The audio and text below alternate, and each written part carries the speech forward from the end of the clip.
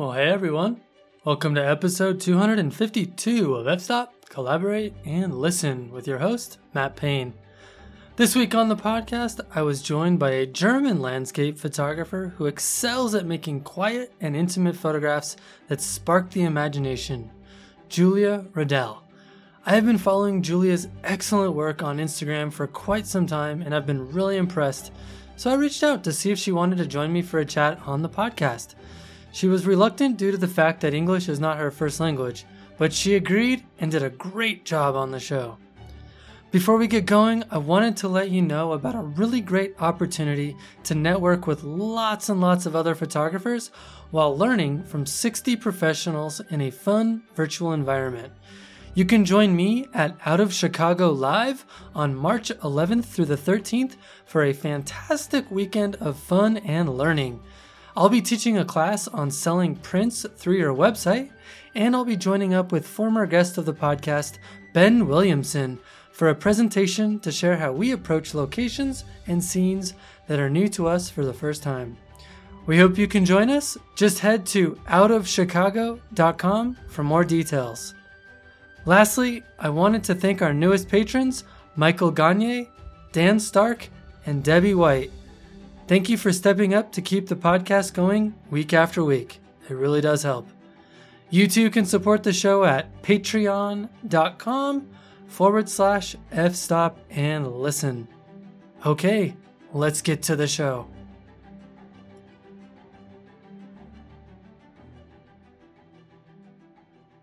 All right, Julia Riddell, it's great to have you on the podcast. Hi, Matt. Thank you for the invitation.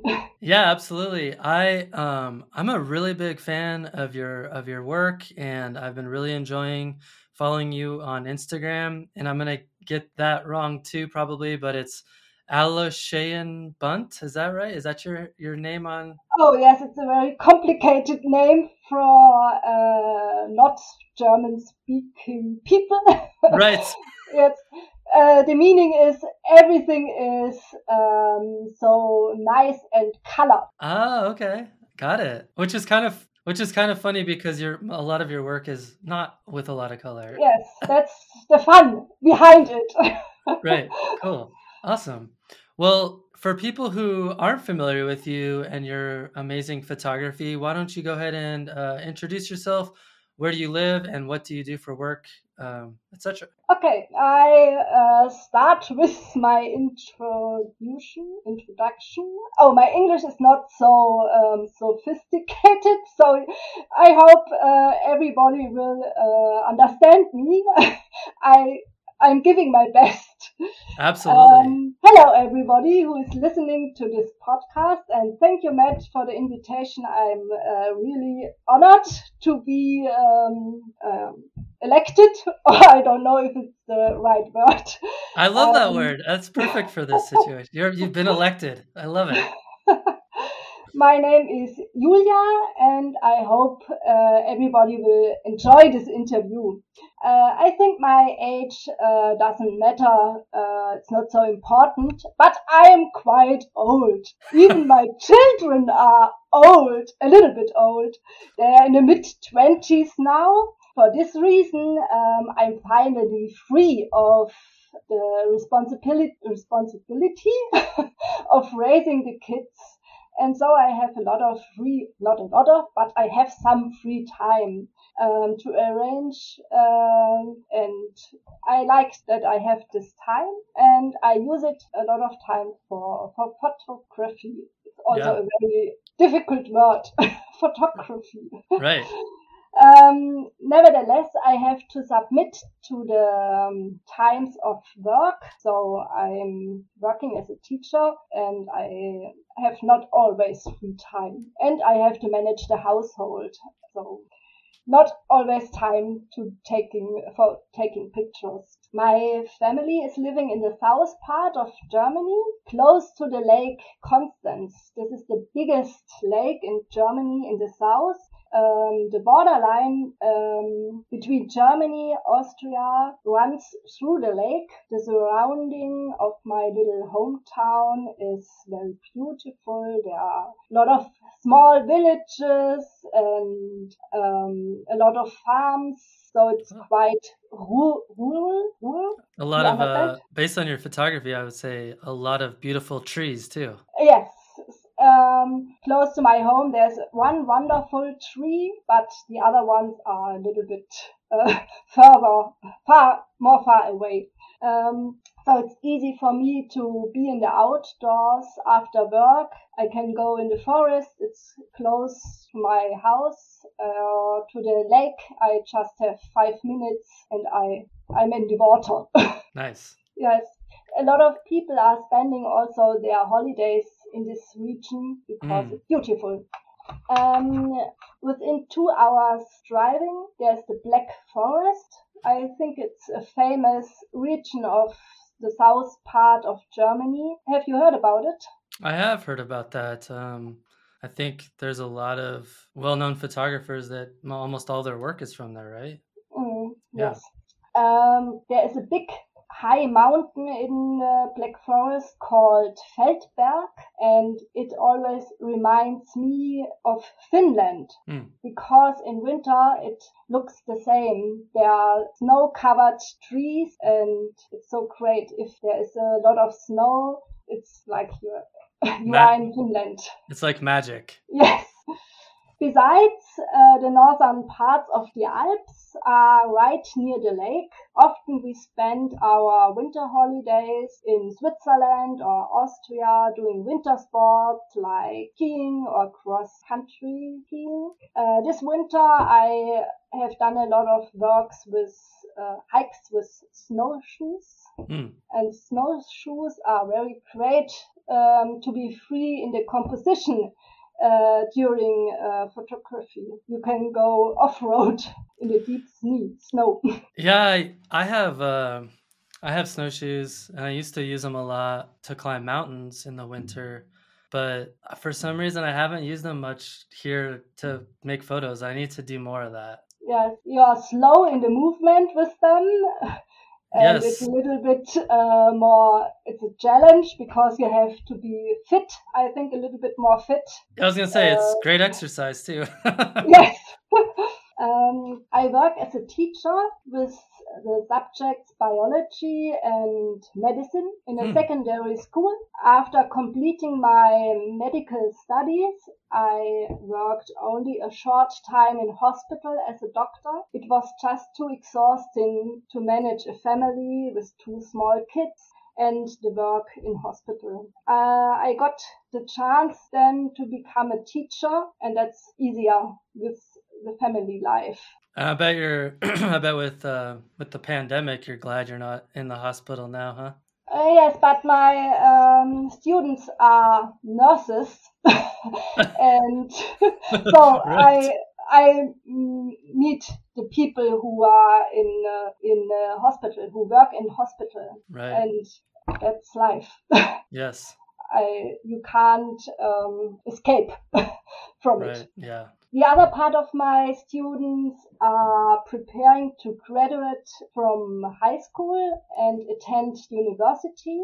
In my school, there are different schools under one roof. There are students who make training as nurse. The other part is making Abitur. It's called the examination in Germany to have the possibility to go at university after this examination. Being a teacher is for me also very creative profession. I like to make the lessons. I have to think about it. How can I teach the student and to prepare the worksheets?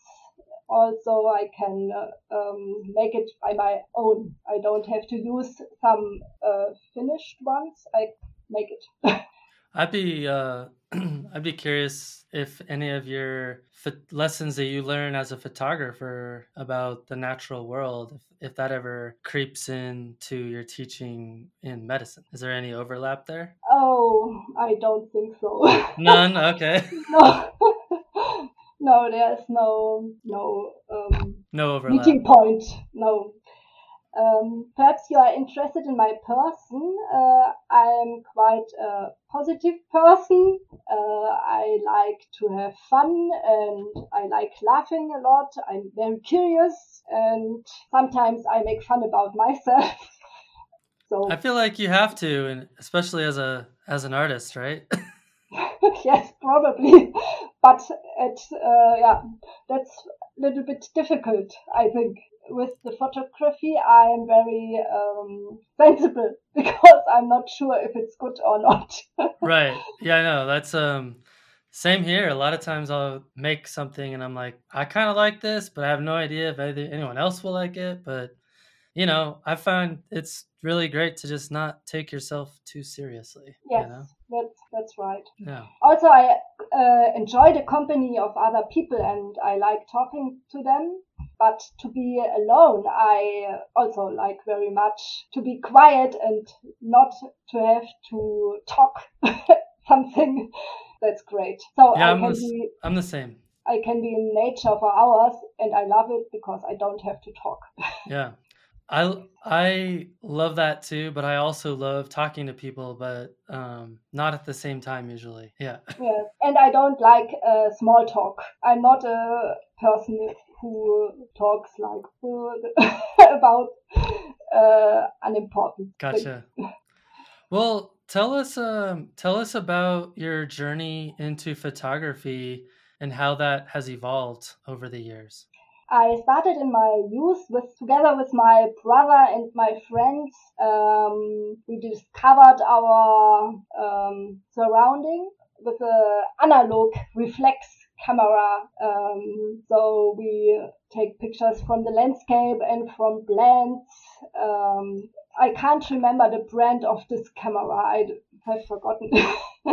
Then in my 20s, I traveled to Spain, to the Pyrenees, and to a mountain range called Picos de Europa. Did you heard about it? I don't think so. Asturias, and España. No, I haven't never been to Europe except for Ireland. So, Oh, okay. yeah. It's a great area in Spain because there are quite high mountains direct on the sea on the north shore of Spain. It was quite wonderful, this area, because there have been a lot of clouds in the mountain. I think because of the sea, because of the ocean. Right. It was incredible. So I take a big amount of photos there, but I haven't got any idea about photography and I haven't got any idea about composition. I just like taking photos for remembering the beauty of the landscape and the nature. Yep. And after I showed them to my friends and to my family in slight evenings. You understand that? Yep. Yes. Yes. Then I have made a pause in my journey to photography. During the time when my children were young, I preferred taking pictures of our family life and I stopped with landscape photography. Then some years I used a small digital camera, no reflex camera, but I was always dissatisfied with the results of this little camera. And then we bought our first digital reflex camera with lenses that could be changed. But it was for hobby photographers, Nikon 5000 something. Sure, yeah. And I was still unhappy with the results of this camera. I have traveled to Namibia and Borneo, Malaysia, Costa Rica, and my focus was on wildlife photography. And with this camera, the results were so disappointing. The animals were very small and not sharp, and Right. yes, it was really sad for me, and I was so unhappy about it.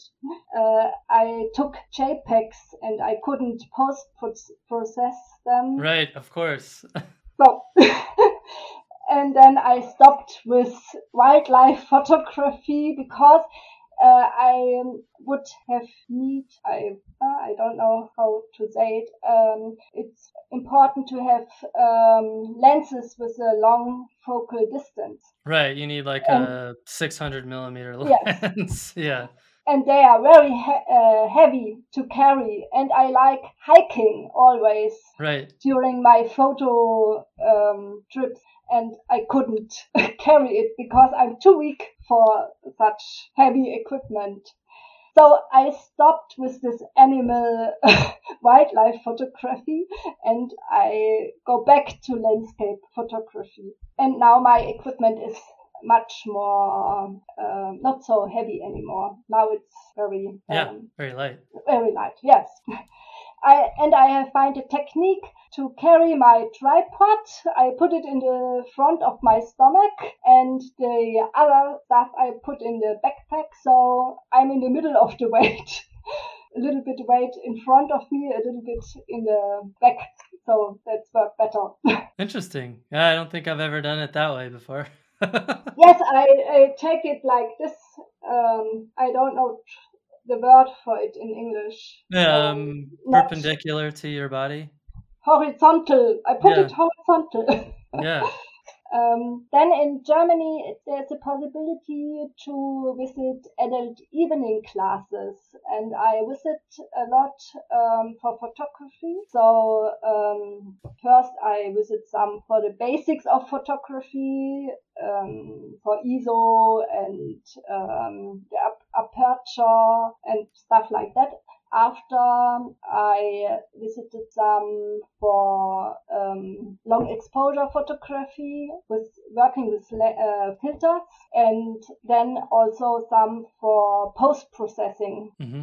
I met Kai Hornung one evening, and he told me how can I could improve my post-processing. Great. That was great, yes. Yeah. Very helpful. Then I bought someday a Nikon D500 also for animal photography or for wildlife photography, but it was not that good, I think, because I noticed that I need long distance lenses. Yeah. And it's too heavy. So now I use a full frame mirrorless camera, and I think the journey, not the journey, the search for a good camera is now stopped at the moment. Yeah, I'm the same way. I switched over to mirrorless in 2017, and I'll never go back. Never. Yes. Although, did you hear Canon is no longer gonna produce DSLRs? I have heard about it. Yeah, so I think DSLR is going the way of the dinosaurs.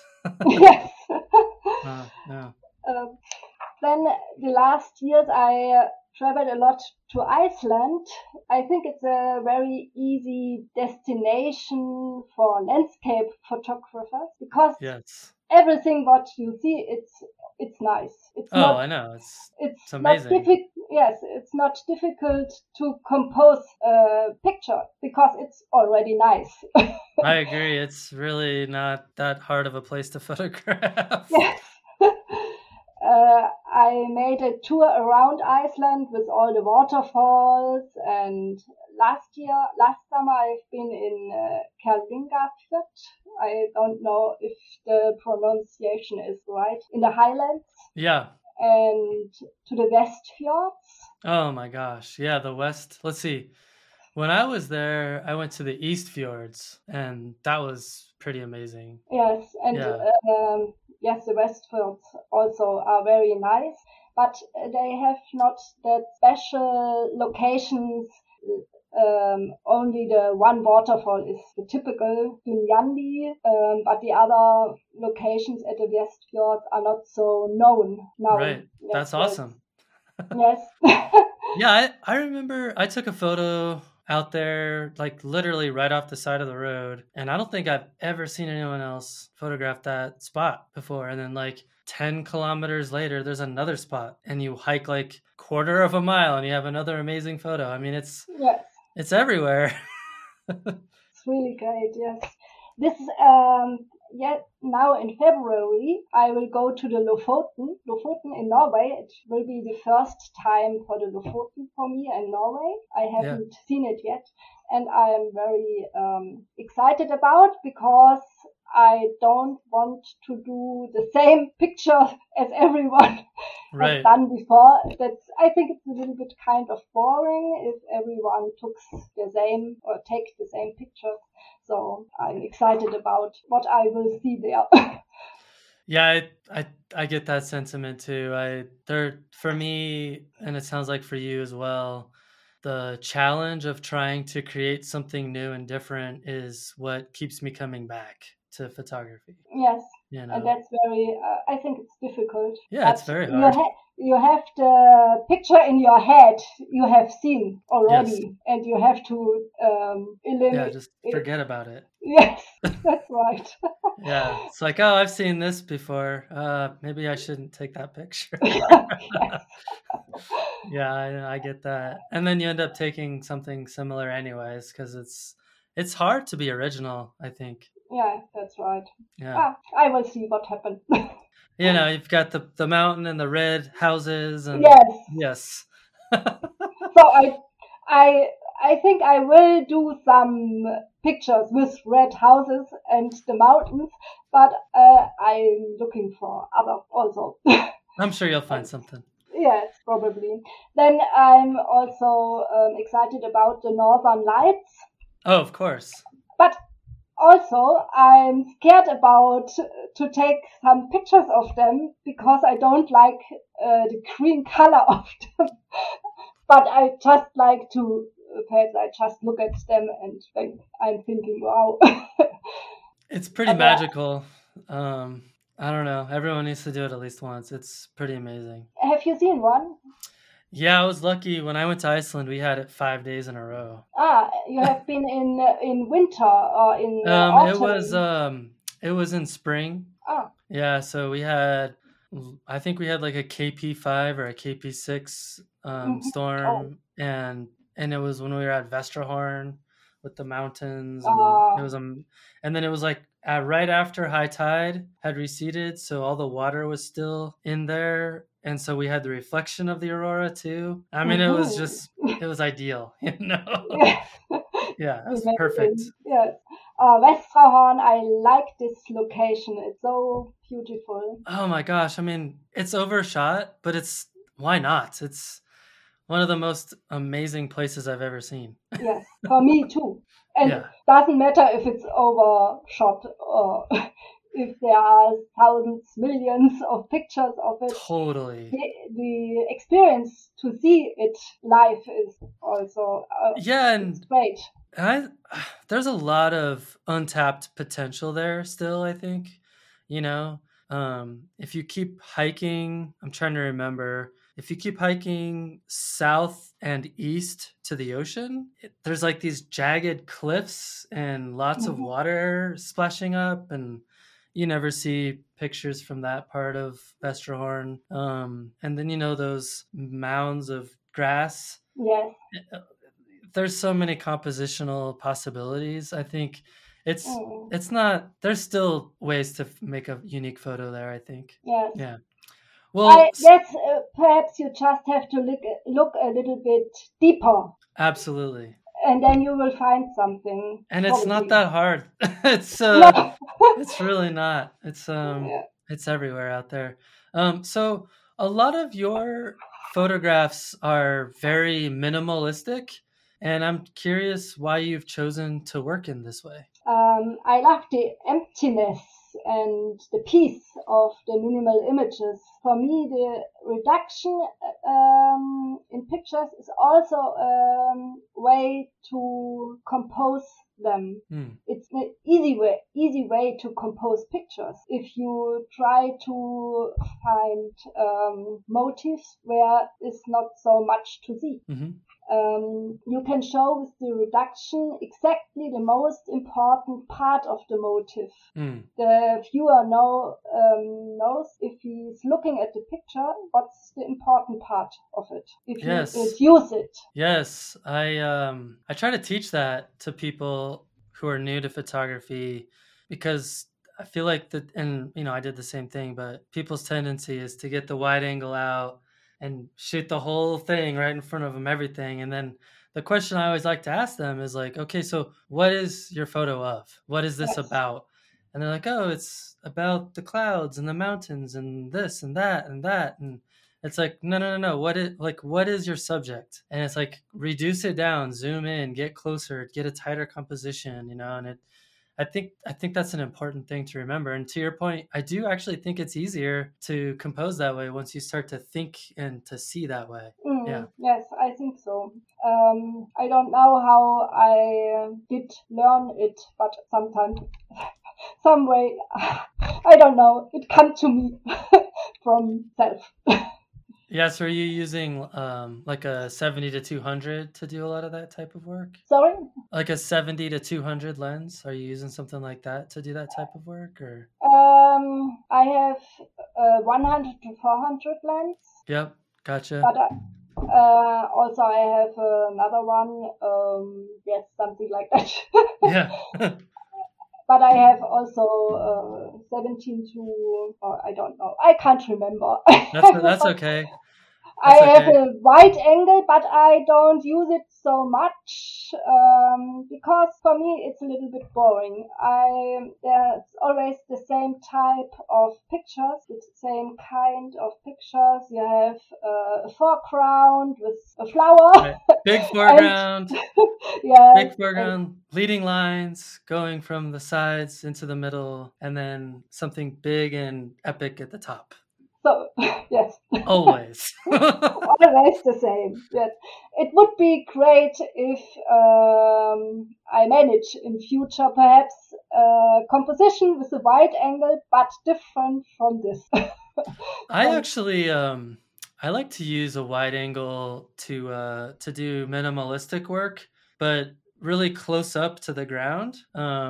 So like, you take your tripod and you spread the legs out really wide, and then you get your camera really low to the ground, and then you're taking picture of patterns and things like that just a few feet off the ground. And I find a wide angle is really interesting to do that type of stuff. Yes, perhaps in a desert, it could be great. Desert, beach, snow. On snow and flowers. Yeah, there's lots of opportunities to use it that way. Forest floors. I love to do that. Like fallen leaves on the forest floor. Get a wide angle lens and get really low to the ground, and then you can pick up all kinds of patterns and shapes and things like that. Yes, I have to exercise more to do that. I'm not able at the moment, I think. I have done one in the last winter holidays with snow patterns in the foreground and a white mountain in the background. But yes, you have to use also focus stacking. For sure. That everything is getting sharp. That's not so easy. I think I have chosen the minimalistic way also because our world is so full of noise and streets and houses and cars and people. So there's a lot of stress in the world, and I want to calm down a little bit to bring more silence in the world or in my work. I like that. Bringing silence with the work. I mean, I think most people are aiming for epic and grand and, those kind of big, loud, noisy, and you're looking for more quiet. And I love that you said silence. I think that's a very interesting way to describe it.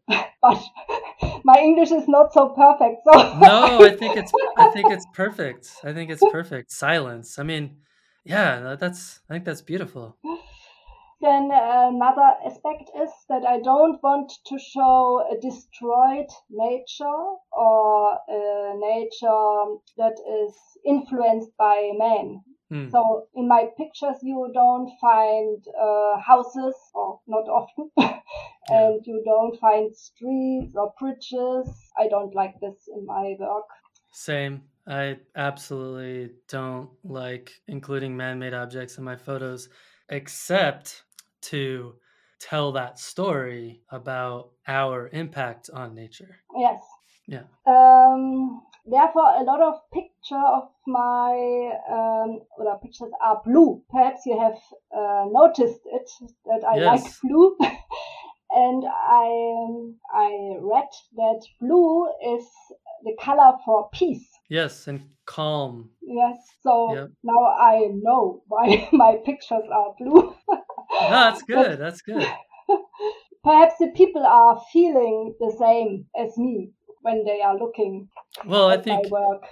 I think color is a very and color choice and color combinations is a very unused storytelling device in landscape photography that can really help to convey all kinds of things like mood, emotion, Mm, story. Like you're saying, you're trying to impart on the viewer a sense of peace and calm, and you can't really do that with orange and yellow and red. no, Not very well. not working. And Yeah. I don't like dark colors like black and gray. It's so the mood is so heavy or Yes. so depressing. Yeah. I think I get that. Yeah, absolutely. I It's prefer so the funny light. because a lot of the contemporary work, at least the work probably coming out around mid 2010s, 2012, 2013, 2014, 2015, that was put on like 500px, was very dark and moody, and everyone would say looks best on black because against a white background you couldn't see any of the tonal variation at all. So it's interesting that you've chosen to go the complete opposite direction and make Mm. everything bright and blue and peaceful. And so I think there's definitely something to be said for making that choice on purpose. Probably you are right, but I didn't understand it That's because okay. my English is I forgot the meaning of purpose. I don't know what it means. Oh, just But, that it's intentional. That okay. you're choosing to create your photographs to be bright and blue intentionally. Like it's not just because you like it. It's there's a reason for it. Yes, but I think the reason is unconscious, Unconscious. Yeah. unconscious. I'm not so aware of it, but I do it because um, Yeah, it's it's your it's chosen. fitting for It's me. your preference. It's what speaks to Yes, you. yes, that's it. Yeah. All right. Should we move on to the next one? Yes. Okay. So I'd love to hear you talk a little bit about what your approach to composition is. I'm thinking about what I want to show. For example, which part of the landscape is the most important part. Then to reduce the content in the image is helpful to show the main part in it. Reduction is for me reduction is a way for me to create a statement in the image. In addition, I work with the division of an image. I place the interesting part in the right corner because we are reading from left to right, and we have the wish to look at Do you the put right. it do you put it in the upper Part. right or the lower right? Mostly, I think in the lower right, Interesting. not in the upper. I think Interesting. so. Huh. I don't think I've ever noticed that about your photos. I'm Interesting. not sure about it, but I feel it like Now that. I have to look. I'm curious. Yes. But yeah, go ahead. Then sometimes there are lines in the landscape that helps the viewer eye to find the central part of the image. If there are lines, I use them, and if I see them, sometimes I don't see them. And I notice at home in Lightroom. Oh, there are some lines. I can use it for the composition. Also, I figure always out where my gaze wants to go. You understand? I'm always trying to figure out where to turn my gaze. I have a feeling if I look on my picture, I always feel where the most important part of the picture is. And then in the post-processing with Lightroom, I put it there where my gaze wants to go. Yes. Yeah, and I think that's an important point because I think a lot of photographers have a tendency to ignore that intuition, and if what your eye is going to is not an important part of the photograph, then something's not quite right with your composition. Yes. But it's hard, right? I think our tendency is like, oh my gosh, that's amazing, and that's amazing, and that's amazing. And so figuring out what to include and exclude, I think, is one of the biggest challenges that we face as landscape photographers. Yes, I think you have really to be connected with your picture. You have to feel it in a way.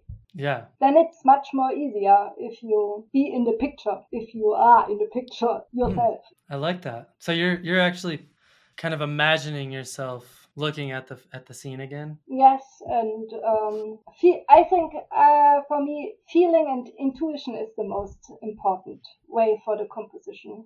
Yeah, so let's explore that a little bit further, because I find that that's very difficult to teach. I think it just comes with a lot of practice and trial and error and failure. A lot of failure is what produces intuition, I think, because you start to notice things that didn't work or don't work that previously you would have looked over. So I think I'm curious, kind of, what do you think? How did you develop your intuition? Oh, good idea. Good question.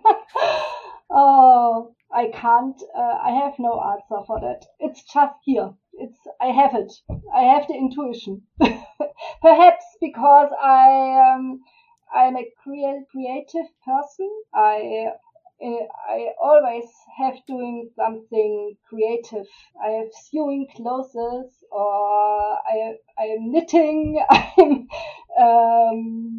I have been painting some pictures. I have been playing violin. Perhaps everything together.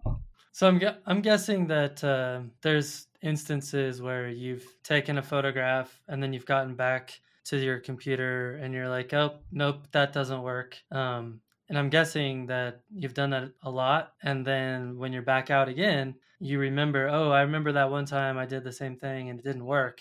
So you're kind of building upon kind of what hasn't worked to make more things that do work. I'm not sure. Like maybe that's just me. Because I agree. I think some people have a natural tendency for intuition that comes more naturally, but I think it is something that you can learn. I think it just requires effort and failure, which I think a lot of people are scared of. Perhaps could be, but I think my way was I always want to reduce the picture, and if you would like to do that, the rest perhaps come from itself. So earlier you said that you like to put part of yourself into your photographs to make them stand out. How do you do that? I try being connected with the landscape and the nature. Through the connection, the composition is coming. Being connected, I usually try to photograph as many facets of the subject as possible from different perspectives, until I feel I have found the right position. So I could spend hours on one place, on one location. I could be there the whole day and the whole night, and I forgot that I have to go to sleep, and it could be dangerous because I forgot eating and sleeping and drinking, and perhaps I forget that the ocean is coming closer. Oh, yes. So it's almost It's almost like a dance or a conversation that you're having with your subject to try to tease out the best parts of it. Yes, so it is. Yeah. I have done some pictures of the ocean in the West Fjords, and I think I have been spending there 4 or 5 hours in the evening until it's really dark. And I always try to find a great way to find a composition. Yeah. And how often does that result in nothing? It was really difficult in Iceland because I want to catch the patterns in the sand, Mm-hmm. and I wanted the ocean, and I want the background with the mountains, and I have, I think, 200 photos of it, and only one I'm really, I would say it's okay. There you go. 1 in 200. Yes, something like that. That's something, I'm glad you said that, because I think a lot of people, you see people's Instagram feeds or whatever, and everything's incredible. But I think what people often forget is like that required a lot of failure Yes, to get that end result. Yes, and it's really hard work. Yeah. It's Yeah, not it doesn't just happen. It's not only enjoy, and you have to put something in it. Yeah. You You have to work make for it. Yes, you have to make an effort. Yeah. Effort. Yes. Yeah. Effort. Yes. Yeah. Beautiful. Can you tell us about your approach to post-processing? Oh, yes, I can talk a little bit about it, but I'm not the hero in post-processing. Me neither. So we're in good company.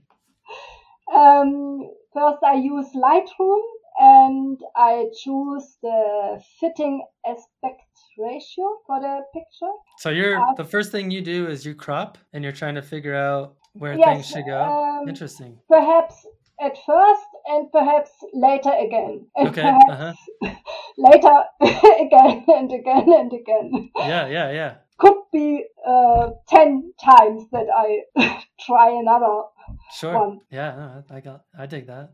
Then I make the picture straight.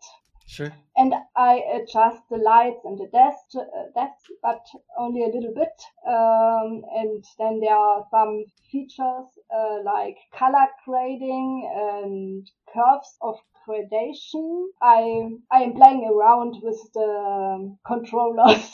Sure. So, until I like it. Then there's the mask function. It's new on Lightroom, a new way of... It's really good. Yes, it's really good if you are able to use it.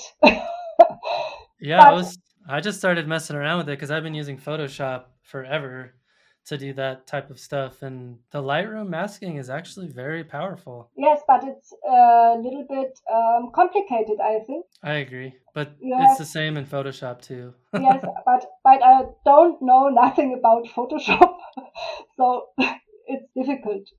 I think if I put the controller, or if I use it too much, you always can see it in the picture. Yeah, for sure. It's obvious.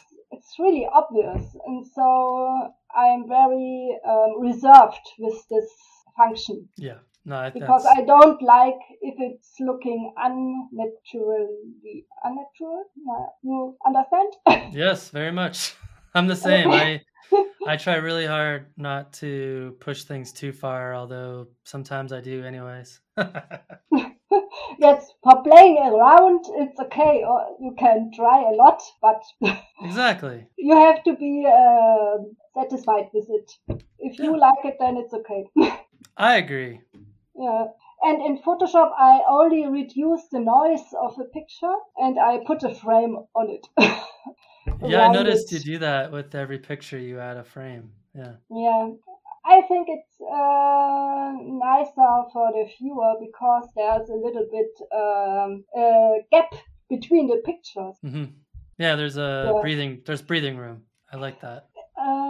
Then I told you before I tried to learn focus stacking, and I tried also in Photoshop to put some picture together, but there are always so blurred areas in the picture, and then you have to use the eraser and to correct.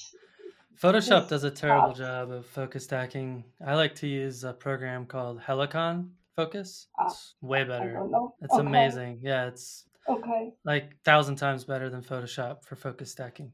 Just saying. Yes, perhaps in future I try it. Yeah, it's amazing. The results are so much cleaner. You can write it down so that I can look after it. Yeah, I'll put it in the show notes. It's I want to say it's like $80, but you can get a discount if you're a MPN member. So anyway, yeah, it's worth it in my opinion if you do a lot of focus stacking. What kind of member? There's a website called Nature Photographers Network, NPN. Put a link to it in the show notes, but basically if you pay for an NPN membership and you want to use Helicon Focus, basically what you paid for your membership for NPN, it covers your discount. I mean, it's totally worth it. Yeah, so in my opinion. And you get to access NPN, which is a great website because you can get critique and have conversations with people and stuff like that. Sounds interesting. Yeah, I'll send you some links. Great. For me, there's a big potential for improvement with Lightroom and Photoshop. I really have to learn a lot more about it, especially if I want to print something. After printing, you see every mistake you have done in Lightroom. It's true. That's so hard. Yeah. Do you print a lot? No. This year I have printed some calendars for some friends, and now I have made one forest picture for my living room, but I don't need so much pictures in my house, so I don't print so much. Yeah, I was just talking about this with a friend of mine who lives in Scotland, and he said just, over in Europe, there's just not a lot of people who print and sell their work very large. And I was trying to ask him why. And, a lot of it's the houses are smaller and people don't tend to put a bunch of stuff on their walls. Yes, I only need one for one wall. Yeah, and I'm like the opposite. I'm like, oh, there's a little space right there. I can put something. Well, let's talk a little bit about emotion. How do your emotions and emotional states impact your approach to photography? Sometimes life can be sad, but I think you can't see the sadness in my images. Perhaps the sad episodes in my life have caused that I escaped from life and spent hours in searching the intact nature. Probably because life is also so complicated, I prefer to simplify my pictures. But not only sadness determines my life. As soon as I am surrounded by the beauty of the nature, I am filled with a huge zest for life and joy. I also dreaming of traveling, and alone this imagination makes me happy. And for example, for Lofoten, I'm planning where to go, and it's the imagination of what kind of pictures I could do there. That makes me happy, and perhaps you'll see this afterwards in my work. Yeah. When I come back. I'm curious, do you find yourself seeking out nature when you're sad? What it's the meaning of seeking out? Just looking. Do you find yourself like when you get sad? Do you go out and make photos? Yes. So I forget the trouble. I forget the weight of my life sometimes. And I feel detached from life. Do you find that doing the photography helps you process or deal with sadness? Yes. Afterwards, I have much more positive energy, and it's like a cut between life and enjoying to be outdoor and photography. Yeah. Possibly the feeling of freedom is reflected also in my work, especially the road trip to Iceland gave me a feeling of freedom. I could decide every day where to go, if I want to stay or if I want to go further, and that's so great to be free. Yeah. And then I have the feeling of power and independence if I'm outside and doing some photography. Yeah, absolutely. Yeah, it's all of the above for me as well. Yeah. I think that's everyone who is speaking with you or talking with you in this podcast. Everybody is telling that. I think so. Although I think for some, it's a little different for each person, right? But I think there is definitely that theme of the act of getting out and making pictures is a healing process, or it brings joy to your life, things of that nature. So I would agree with that. Yes. Yeah. So I'm curious, what do you find most challenging when it comes to making a compelling photograph? The biggest challenge for me is to realize an idea in an environment that at first sight offers nothing concrete, but is nevertheless unique. How do I photograph a scene that is great in its entirety, but has few details that stand out at first sight? One example is the landscape of the Table Mountains in the West Fjords in Iceland, or the ocean that seems so endless and awakes longing for distance. These landscapes are a treat for all the senses. But how do you show something like that in your picture, in your work? Nowhere are concrete forms, landmarks to orient oneself by, or structures to hang along. So how can I translate what I have seen in such a way? I'm curious. Tell us. Yes. Yes, these are questions come up in me. Me too. And perhaps the answer is to be connected with the landscape. And I think also to take thousands of pictures. And then perhaps there is one that's great. Or that what represents that what you are feeling. Then for the Lofoten, a challenge for me is how can I photograph the northern lights so that they are not like the thousands, millions other northern lights pictures. And also with the green color, I have difficulties of the northern lights. So I'm not so sure about them. I will see what happens with the northern lights. I think if nothing else, you can see it as a challenge, to try to do it in a way that feels personal to you. Can you repeat it, please? I think for you, I think it'll be great to see it as a challenge, to try to photograph the northern lights in a way that's personally expressive and speaks to you. Yes, that's the point. I have to find a way so that I think, okay, that looks interesting.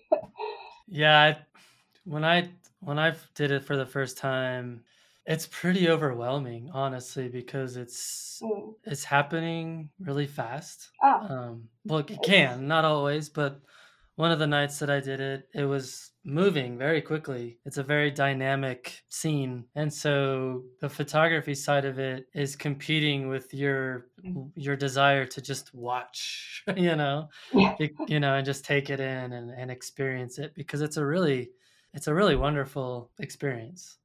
Yes, that's often the problem. If you are so overwhelmed of a scene, of a scenery, it's so difficult to photograph photograph the scenery because I love that. I mean, that's for me. That's the those are the most exciting moments for me personally because it's so fleeting and it's fast and it's fast paced and it forces you to just react quickly and be on top of your game and there's a lot of room for error and sometimes you don't execute on it, but I love that challenge. Yes.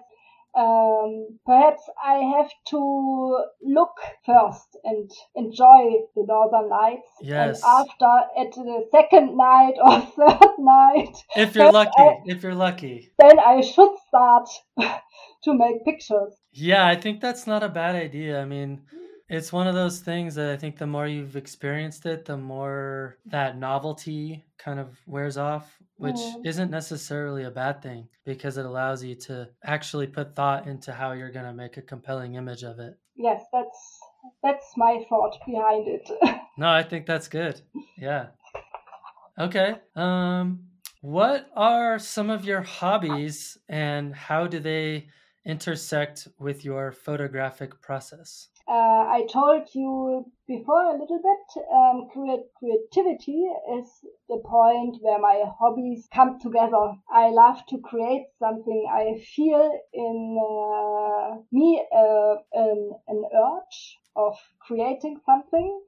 As when I was a little child, I have been creating some dolls out of something.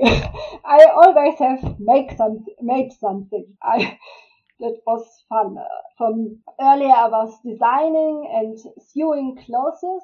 I have made training as a dressmaker and I love knitting and always choosing colors, patterns and material. That is for me a nice experience, a satisfying experience. If everything is fitting together then, and if something is looking nice. Then I'm playing violin.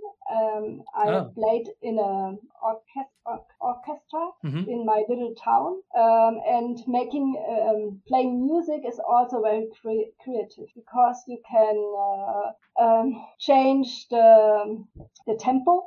Tempo? Yeah. Tempo. You can play faster or not so or slower, and you can change the loudness.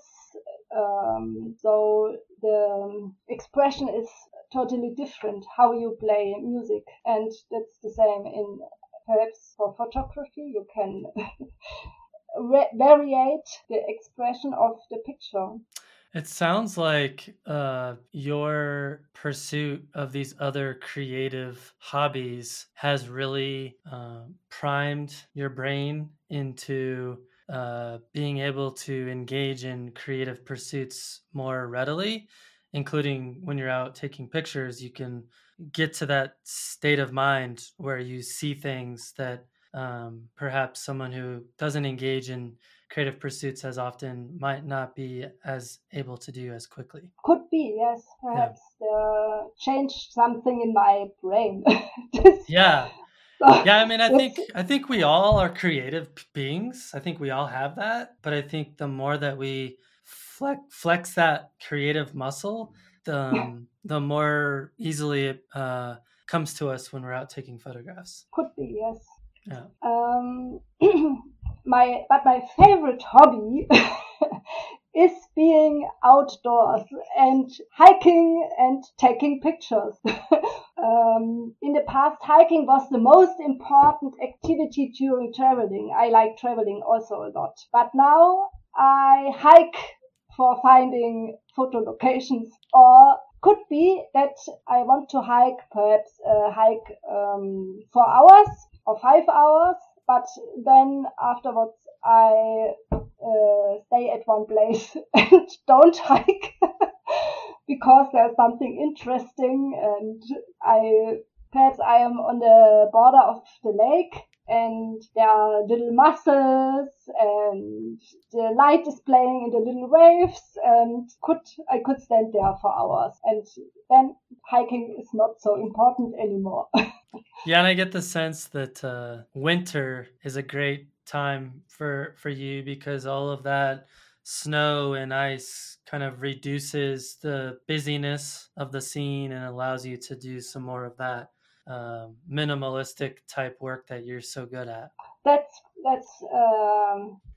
true. Yeah. Winter is make it so much more easy for minimalistic photography. Absolutely. In summer you need more water. Yeah. So, and with filter, you can smooth the water, and then you have also a very quiet part in the picture. Right. Or you have to use the sky. Beautiful. Always negative space. It's important for minimalistic pictures. Beautiful. Well, I have one more question. Do you have someone that you would recommend for the podcast? Yes, I have thought about it. Excellent. I don't know. I think you know Bruce Percy. Yes. But he haven't been in your podcast. No, already. Not yet. No. We've exchanged a few emails, but not yet. I'm a big fan of his work, and he has inspired me. Yes. And yeah, your guys' work has some similarity for sure. Perhaps I have picked up some ideas of him. Yes. That's okay though. And Helen Trust, you know her? No. Trust. Perfect. Trust. Okay. Trust. Awesome. Another woman, Franka Slothuber from Netherlands. I discovered her the last weeks. How do you spell that? The last name Slothuber. Thank you. Slothuber. Slothuber. Franka is the first name. Awesome. And there are some more. I like Trym Ivar Bergsmo. You know him? Yes, I've From heard of Norway. that. Yes. They submitted a lot of really fantastic images to the Natural Landscape Photography Awards. Yeah. And Richard Martin. Yeah, Richard, he's great. Yeah, he does a lot of kind of, how do I say this, impressionistic work that's minimalistic, but also I think he does some double exposure type stuff. And yeah, I like his stuff a lot. Yeah. I would like to do also pictures in this kind of way. That seems but I have to learn it. That seems to be growing in popularity. I don't know if you follow Elvis Dolly. He does a lot. He does a lot of that kind of stuff too. Yeah. Yes, very nice pictures. I like him. Yeah. Well, Julia, this has been really great, and despite the fact that you are fluent in 1,000 languages and I'm fluent in only one language, we made it work. And so thank you for your bravery, and keep up the amazing work with your fantastic and unique images. Thank you very much, Matt. You asked me the right question, so it was easy to answer. Yes, it's easier to answer your own questions, isn't it? Beautiful.